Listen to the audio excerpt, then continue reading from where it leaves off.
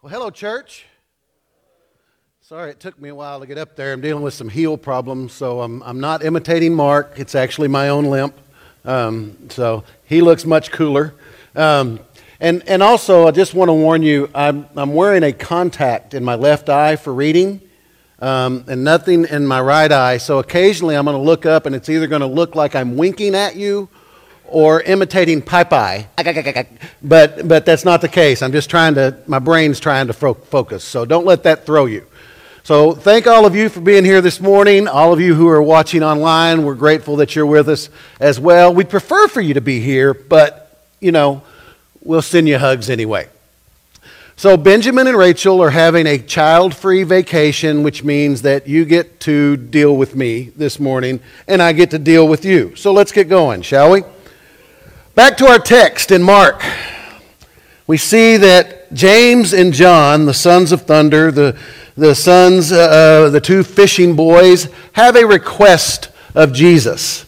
And it's not your normal request. It's a pretty big request. They're really kind of pushing themselves out there. They're really kind of feeling themselves a little bit, because they actually ask Jesus that once he comes into glory, can they sit on the right hand and on the left hand?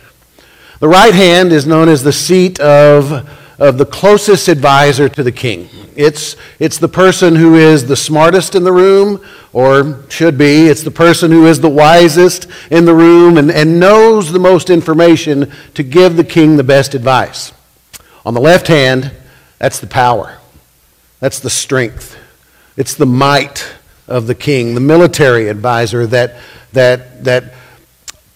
puffs the king up and makes sure that he knows how powerful he is, and makes sure that he makes laws to know how powerful he is. So basically what James and John are coming to Jesus and asking is they want to be the Herod and the Pilate of Jesus' empire. And Jesus pushes back onto them. He pushes back into them, and he's like, you don't even know what you're asking me. You have no clue what's going on. You have no clue what my kingdom's going to be like. You have no clue what it's going to require of you to sit on my right and my left side. Can you even endure the baptism that I'm about to endure? Can you drink the cup that has been prepared for me? And of course, James and John are like, well, yeah. Right? Because, well, let's be honest. They think a little more of themselves than is real. Now, you don't know anybody like that, do you? There's nobody in your life that might have that same higher estimation of themselves than reality is. In this series that we've been doing, Jesus+, Benjamin has talked to us already for the last couple of weeks about what happens when we add our doctrine to the salvation that Jesus offers. And he's also talked to us about what happens when we add our culture and the cultural influences and our ideal culture and what that looks like, and when we add that to Jesus. Well, this morning I get the honor of talking to you about preference. Preference. What happens when we add our preference to Jesus? Now, preference by itself is a neutral word. It's a soft word. It doesn't carry a whole lot of weight. Doesn't really have much bite. It's just, I prefer Cocoa Pebbles over Cocoa Puffs, because Cocoa Puffs tear up the roof of your mouth. Right? So it's just a simple preference. Right?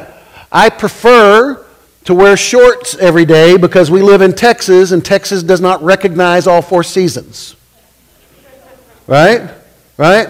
I prefer that if we're going to go out to eat, that it would be Mexican food so we can have fajitas, or like last week, Daniel Boone, so that we can have chicken fried steak and double mashed potatoes. Right? There are just some things we prefer. And all by itself, preference, not that big of a deal. But there was this movie in the 1980s. Maybe you remember it. It had a little character in there named Gizmo. And he had these cute, big old long ears and these big old cute eyes and all this fur. And he's brought in and he's given to this little boy. And he says, there's only 3 rules for taking care of this little gremlin. Don't expose it to light. Don't get it wet. And never, ever feed it after dark. Well, it's a movie, right? And if they had obeyed the rules, it would have been a really short movie. But instead, it got wet. He fed it after midnight, and it got exposed to the light, and it turned into these little gnome, gremlin, sharp-toothed monster things that were terrorizing the town. And preference, if we expose it to the light, if we feed it after midnight, or if we get it wet, can turn into all of these other words. Now, some of these words are pretty good. Some of these words like selection and magnification and glorification, those are good words. Those are good things, especially when directed outwardly away from us. But some of these words, like prejudice and predilection,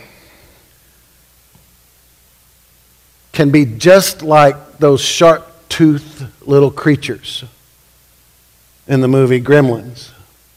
But they can become the sharp-toothed little monsters of our heart. Preference is what James and John are using when they come to Jesus and say, just let us sit at your right and your left hand. I know you got 10 other guys here. I know that Peter's pretty strong, but let's face it, he's not the brightest guy around. Right? Matthew? Wouldn't trust him with your purse strings. He's got a kind of a history. And all these other guys, nobody's going to remember their name. It's us, Jesus. We are the ones to sit on your right and your left side. They had developed a bias about themselves over the others that showed them to be worthy of sitting on Jesus' right and left side. They had showed this bias of themselves that they were superior to all of the other apostles. And we can think about it and we can look at it and we go, well, they were young. They were just starting out. They hadn't been with Jesus that long, so maybe we can give them a break on that. Maybe we can let them pass on that. But preference can turn into bias, can turn into prejudice, can turn into arrogance, no matter how long we've been in the faith. I need to remind you about Galatians chapter 2, where Paul has to stand up to Peter. See, Peter's been eating with the Jews and the Gentiles in Galatia. He's been hanging out with them and going to their parties and going into their houses and doing everything with them. Until some of the Jews from Jerusalem show up. And then Peter's like, whoop, better get back over here. And he gets back over here and he refuses to eat with them. So Paul confronts Peter. And he's going, don't you remember? Don't you remember when you, Peter, went to Cornelius' house, who was a Gentile, saw the Holy Spirit fall on him and saw him speak in tongues. You saw him be overwhelmed by the Holy Spirit, and you recognized in that moment, in that time, that Jesus can come to the Gentiles just like he can to the Jews. Peter had been living as an apostle, going around and preaching and doing all of this for years. It's years after Jesus died.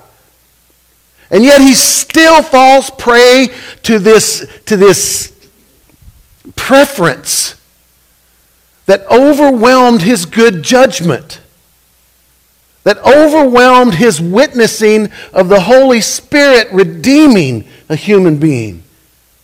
And he forgot all about it. Benjamin warned us last week that the things that we listen to during the week have way more effect on us than our brief time that we spend in church.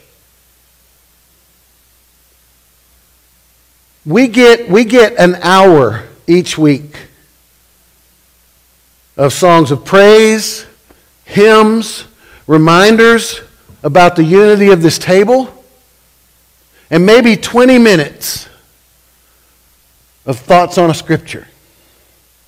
And then we are whisked right back into the on-ramp of the hectic pace of our society and all the influence that's out there. Brent talked about them this morning. And it's not just the news. It's conversations. It's thoughts. Everywhere we go, someone is trying to frame the narrative and influence us to have a preference about one side or the other. Everywhere we go, the empire of the world is trying to squash the kingdom of God. And it's not trying to do it overtly. It's not as out front as you would expect. No, it's much more subversive. It's a whisper. Oh, those homeless people, they just don't want to work. How do you know that's their story? Have you sat and talked with them? Oh, those people over there, they're just trying to destroy this country. How do you know? Have you spoken with them? Have you sat at a table and broken bread with them? Oh, you can't trust that character.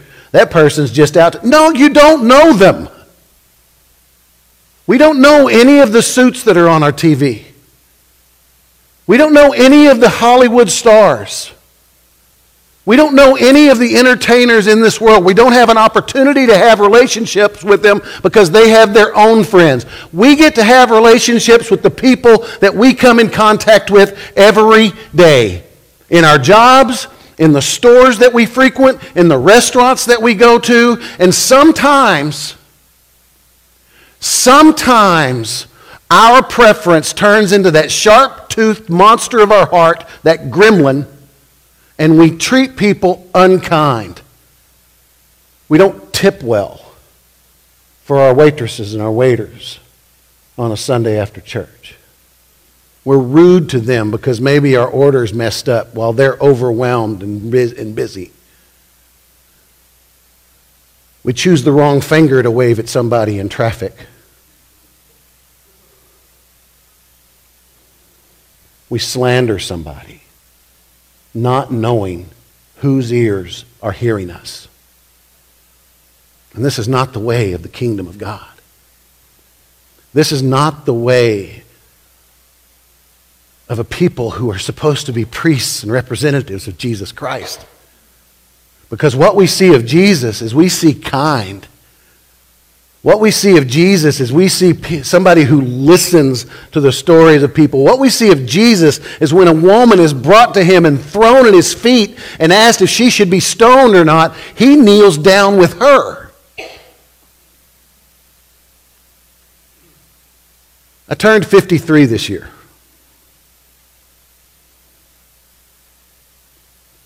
I started preaching when I was 37.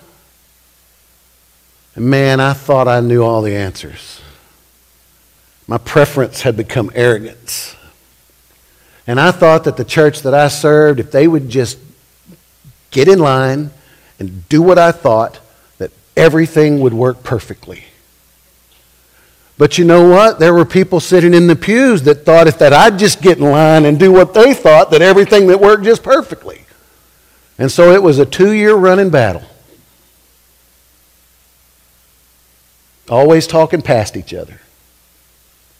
Always talking about each other.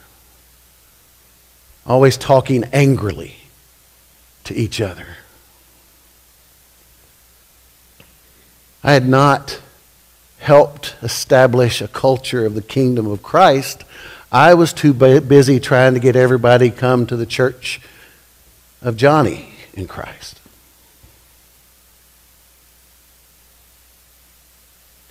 The only thing, the greatest thing, the purest thing the most holy thing that we have to offer anyone else for their brokenness, for their heartaches, for the ways in which they fall short is Jesus. The judgment of God on sin. Who 1 John tells us it is the full payment and atonement for sin, not just for those of us who believe, but also for those who do not yet believe.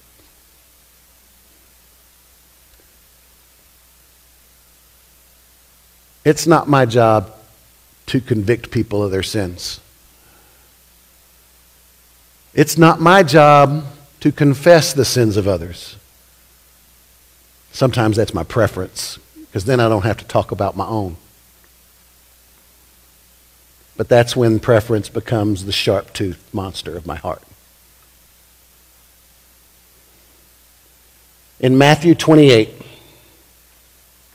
Jesus has risen from the grave, and he has called people who followed him to the mountaintop.